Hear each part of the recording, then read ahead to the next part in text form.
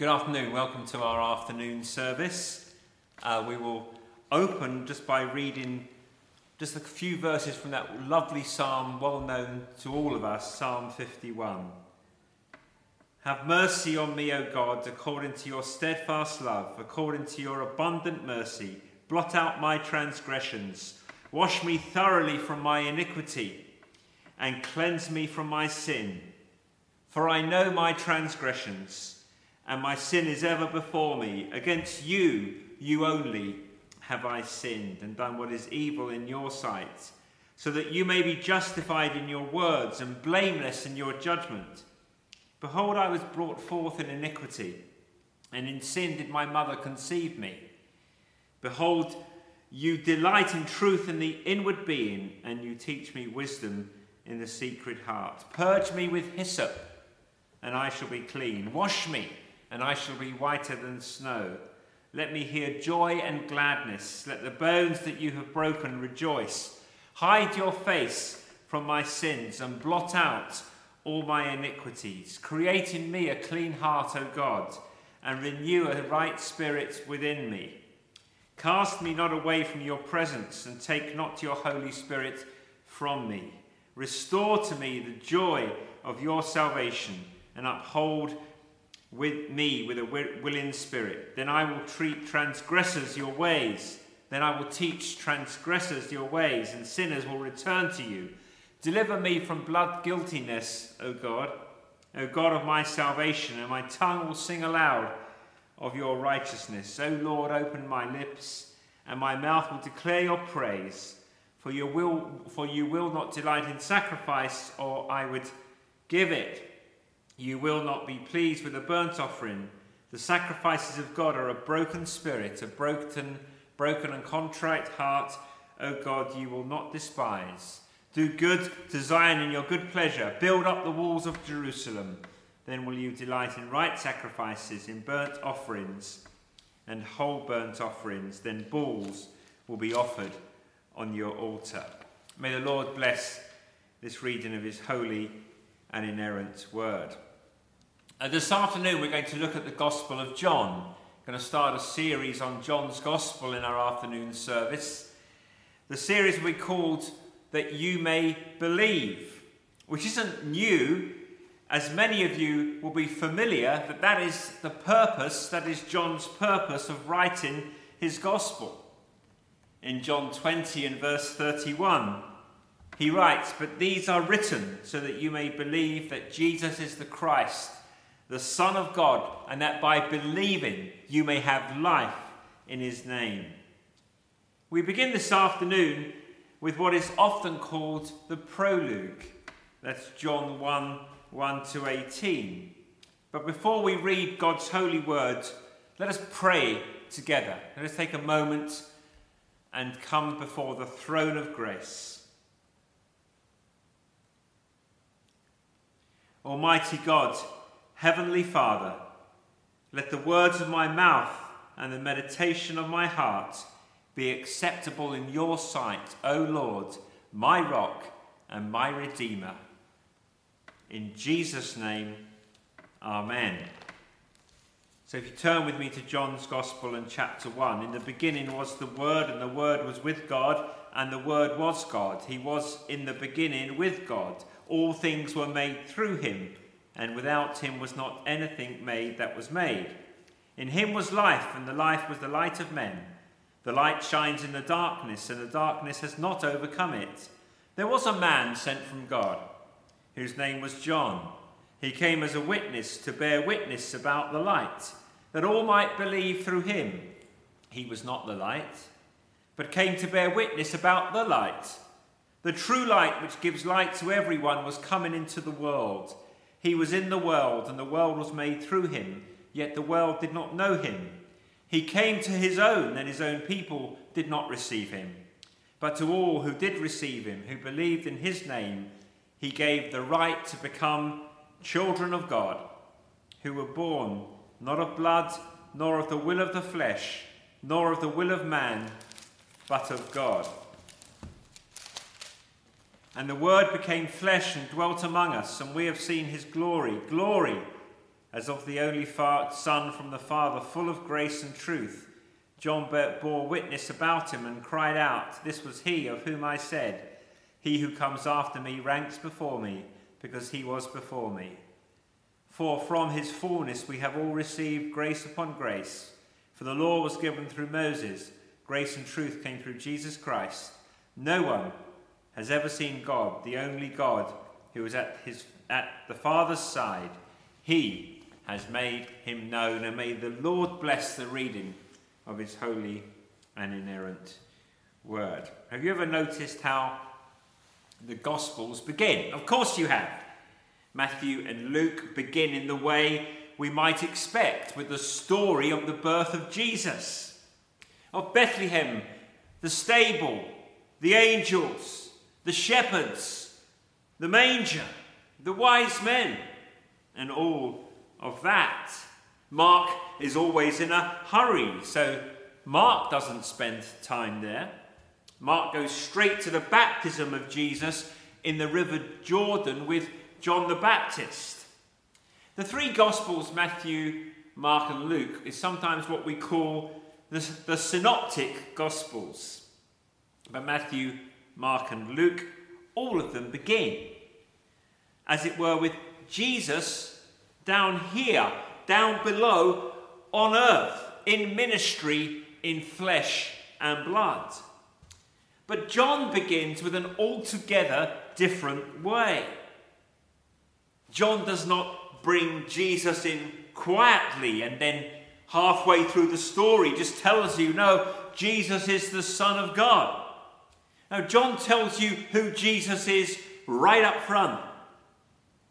He does not begin, as it were, down below. He begins from above. His eyes are turned to heaven. And as John begins to tell the story of Jesus, he begins with some of the most sublime words that have ever been written in all of literature. It is attributed to one of the earliest Christians, John Chrysostom, that the Gospel of John is like a magic pool that an infant can paddle in and an elephant can swim in. Isn't that not beautiful? The metaphor may be a little clumsy, but you understand exactly what he is saying. There are truths in these opening verses that a little child can understand. A little child can learn. A little child can recite. But there are deep, profound truths here that baffle the most erudite and recondite of minds. A child may paddle here, but an elephant may swim here. Now just allow me to linger on this train of thought just for a moment. Imagine just for a moment that the four Gospels are great pieces of classical music. We might say that the Gospels of Matthew and Luke begin with themes that have the air of a lullaby. They recount the nativity, the incarnation, the birth, the infancy of our Lord Jesus Christ. Mark's Gospel, on the other hand, begins with a fanfare. The heralding of the ministry of John the Baptist, announcing the coming of the Lord Jesus Christ. John's Gospel, however, the fourth Gospel, begins not with a lullaby, nor the stride of the trumpet blasts of a herald. It begins, rather, with the soaring choir, with the soaring choral anthem. It begins at the pinnacle of doxology. It doesn't tell us about the birth of Christ. Neither does it tell us a lot about John the Baptist's ministry. No, John plunges into the ocean of mystery and profound truth, talking to us about the unity of the triune God and the two natures, divine and human, that subsist in the single person of our Lord Jesus Christ. In these opening verses, John introduces us to the centerpiece of the whole gospel. These verses are often referred to as the prologue. John's gospel can be divided more or less into two parts. The first 12 chapters introduce us to the signs that the Lord Jesus gives of his real identity, the miracles that Jesus performs. And John will add from time to time that this is the first of the signs, this is the second of the signs, many signs, and so on. Which is why the first half, the first 12 chapters of John, is often referred to as the book of signs. And then from chapter 14 to the end of John's gospel, the Lord Jesus withdraws from the world and focuses his ministry on his disciples and discloses to them some of the most profound mysteries of his being in person and in mission. The discourse in the upper room in John 14, 15 and 16. The high priestly prayer, John 17, sacred ground. All of that is before us in John's gospel. And therefore in those chapters, Jesus is revealing something of his inherent glory. So the second half of the book of John, chapter 14 onwards, is sometimes well referred to as the book of glory. So the book of signs, the first 12 chapters, and chapter 14 to the end of the book of glory. The book of signs, the book of glory. But the verses here are the prologue to the two halves of the Gospel of John. And what we have in the prologue is a little bit like an overture to an opera, where some of the major themes of the opera are played in just small little snippets. So the references here in the prologue to light, life, glory, and all, as it were, are things and issues and aspects, perspectives that John is going to enlarge upon as he writes his gospel. He wants us to see, for example, in verse 16, that from the fullness of the grace of Jesus Christ, we have received one blessing after another. And how we have received it, as he tells us in verse 12, by believing on the name of Jesus Christ. That is why he wrote his gospel. That is why he focuses on the Lord Jesus, in order that we may believe. So the first point I want us to get from the prologue is that Jesus existed before the beginning of creation. Jesus existed before the beginning of creation. Now there are three stages of the glory of Jesus Christ that unfold in the course of this prologue. The first of these stages have to do with the origin of Jesus, the opening two verses. Wonderful verses. In fact, just look at the opening three words. 3 words in English, 2 in the original. Just look at those lovely opening words, in the beginning. And those of you who have your ears attuned know exactly what John is doing. Because John begins his gospel with the words, in the beginning, that you've already picked up. That is how the Bible begins. That is how the book of Genesis begins. Genesis 1 verse 1, in the beginning God created the heavens and the earth. You see what John is doing? John is going back so much further than any of the other Gospels. Matthew goes back to Abraham in chapter 1. But that's not back far enough.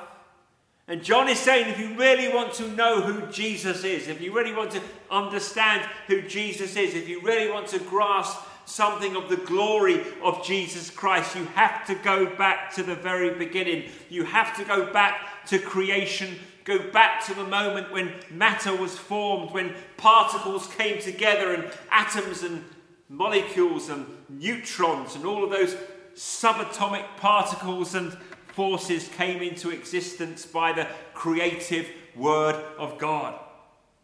That is where you have to start.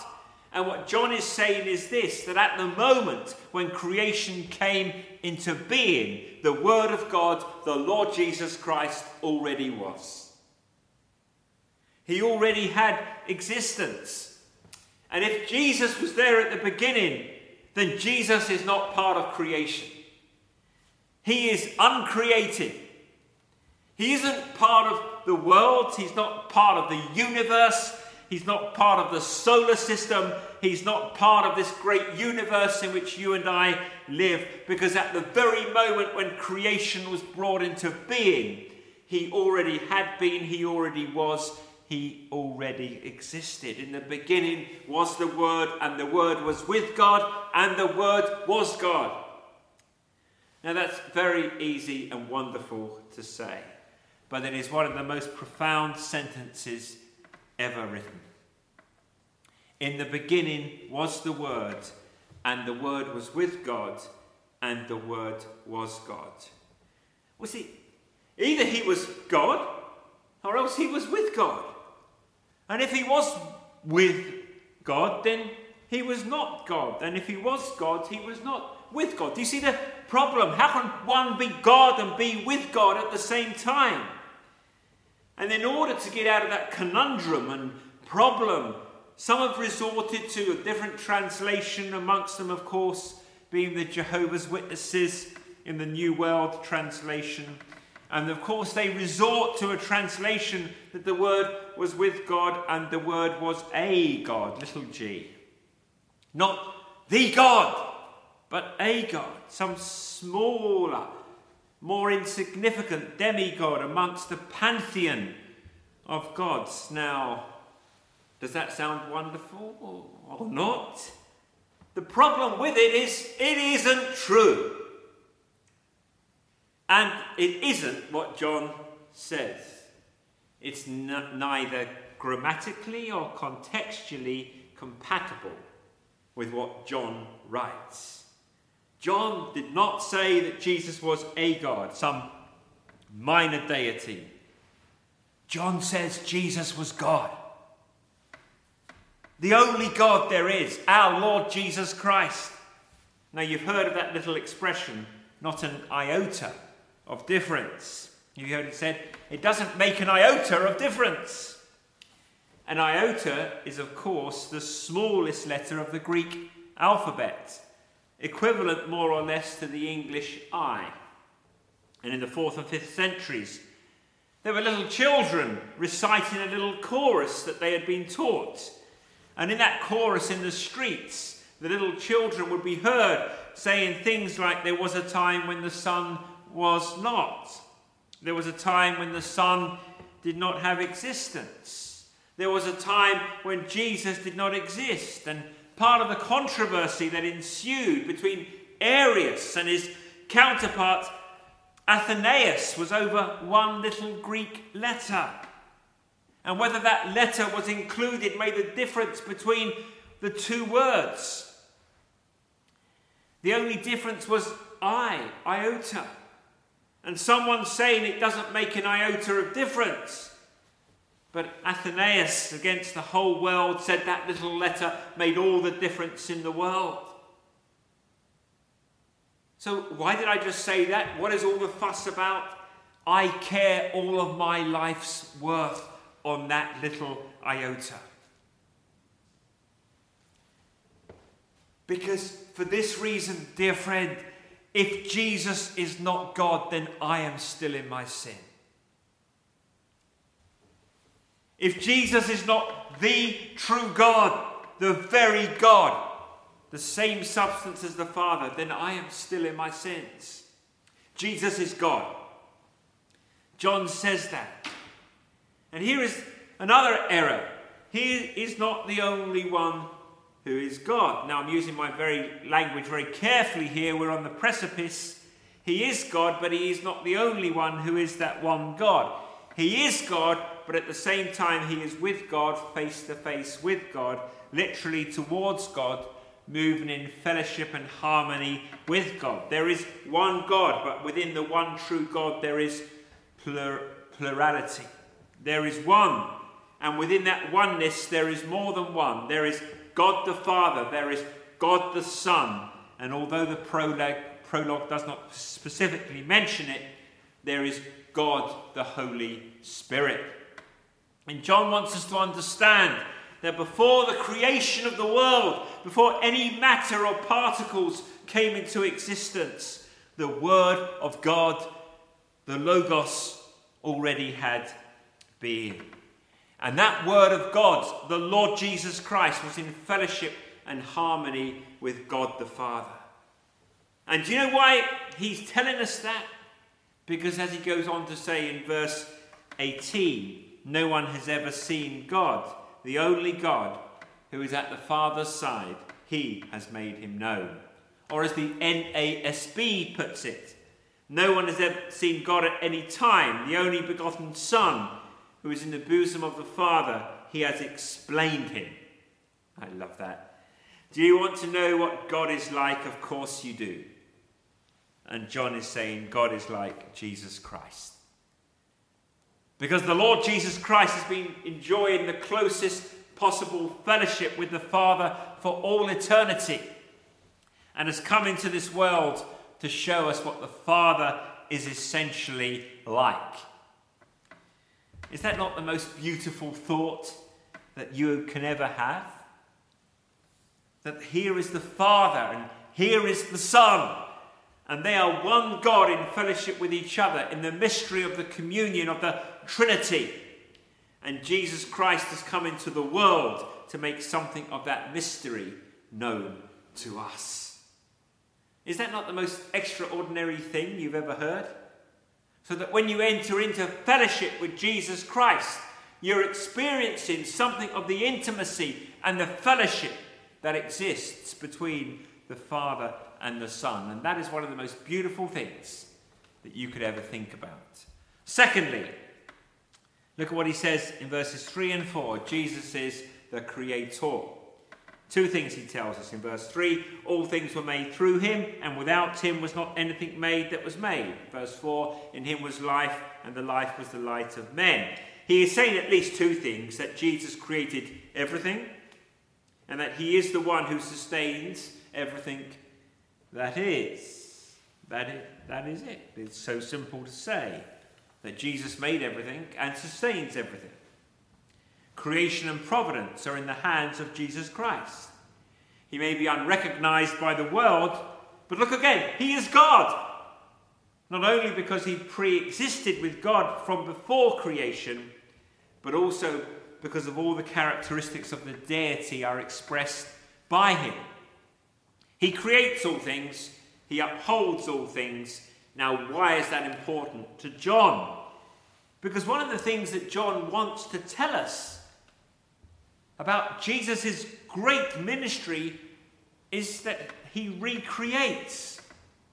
If you are a believer, if you are a Christian, if you are following Jesus this afternoon, if you are a believer in the Lord Jesus Christ, you are a new creation. 2 Corinthians 5 verse 17. Therefore, if anyone is in Christ, he is a new creation. The old has passed away. Behold, the new has come.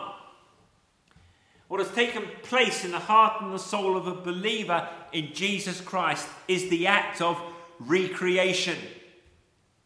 Now, I think that is why John is referring so much to creation in the opening chapter. There is that wonderful climax at the end of John 20, when Jesus comes in his resurrected body and he does something most extraordinary. He comes and breathes on his disciples. It's sometimes mistakenly thought to be some kind of pronouncement of the coming day of Pentecost when the Holy Spirit will be given. I don't think that's what John is referring to. Why did John refer to that? None of the other gospel writers refer to it. Because just as John has been reading the first chapter of Genesis as he wrote his words, the prologue, John has been reading the second chapter of Genesis as he wrote the prologue. And if you remember what is in the second chapter of Genesis, how God created out of the dust of the ground a human being and breathed life into that which he had created. It may well be that when John refers to Jesus as the creator and sustainer of all things, that what he wants us to focus on, what he wants to allude to in particular, is that this Jesus is the one who is coming not only to save individuals like you and me, that we might believe in him, but he's coming to form a new creation. He is beginning a new creation. Thirdly, the Son of God took on human flesh and form in all its weakness, the incarnation. Because the glory of Jesus Christ is seen not only in the origin of Christ, not only in his creation, but in his incarnation. Look at the text in verse 5. The light shines in the darkness, and the darkness has not overcome it. In verse 9, the true light, which gives light to everyone, was coming into the world. In verse 10, he was in the world, and especially verse 14, the Word became flesh and dwelt, tabernacled among us. Now, flesh, my friends, is the biblical word for humanity, in its weakness, in its frailty. So what John is saying is that when Jesus Christ was born, when Jesus Christ became incarnate, when the only true God took on to himself, in addition to his deity, humanity, he took humanity in its low condition. He didn't come to be born in a palace. He didn't come to be born with all the trappings of the world. He didn't come to hover above us. He came into the world. He made his dwelling among us. John says beautifully in verse 14, he tabernacled among us. He tabernacled among us. And what is the significance of that? What is the significance of the tabernacle? Because the tabernacle was the one place where holy God and sinful man might meet together. If you remember, one of the names for the tabernacle in the Old Testament, the tent of meeting. Because that is where the glory of God, the Shekinah glory cloud, shined in all of its magnificence. But it was a place where sinners could come into fellowship and communion with holy God. And John is saying that this Logos, this Word, who was with God and was God, made his dwelling among us, the tent of meeting. He took flesh and blood. He came into this world as a human being. He lived in our physical and social and spiritual environment. He shares our pain and frustration.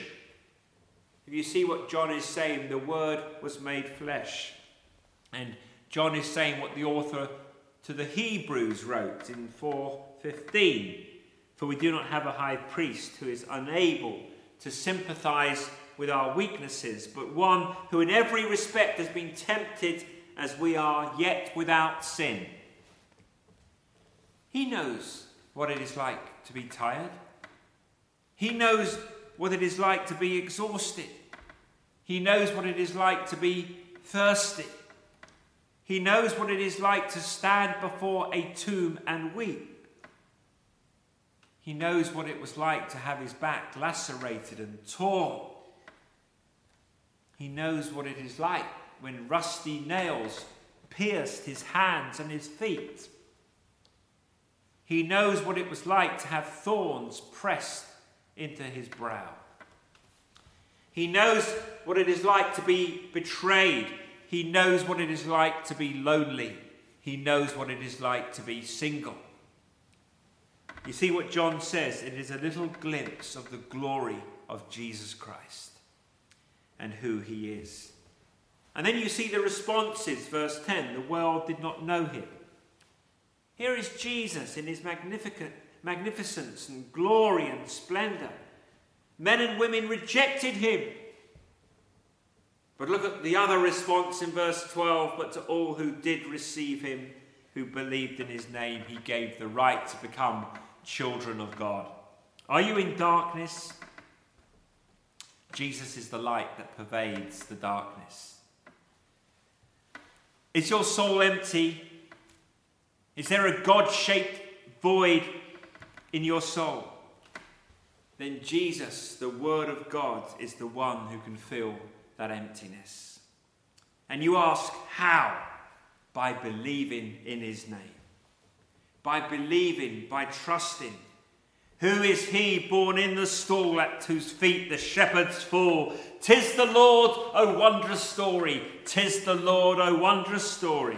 At his feet we humbly fall. Crown him, Lord of all. In C.S. Lewis's Narnia Chronicles, in the very final book, The Last Battle, Tyrion and Lord Diggory are looking into the stable.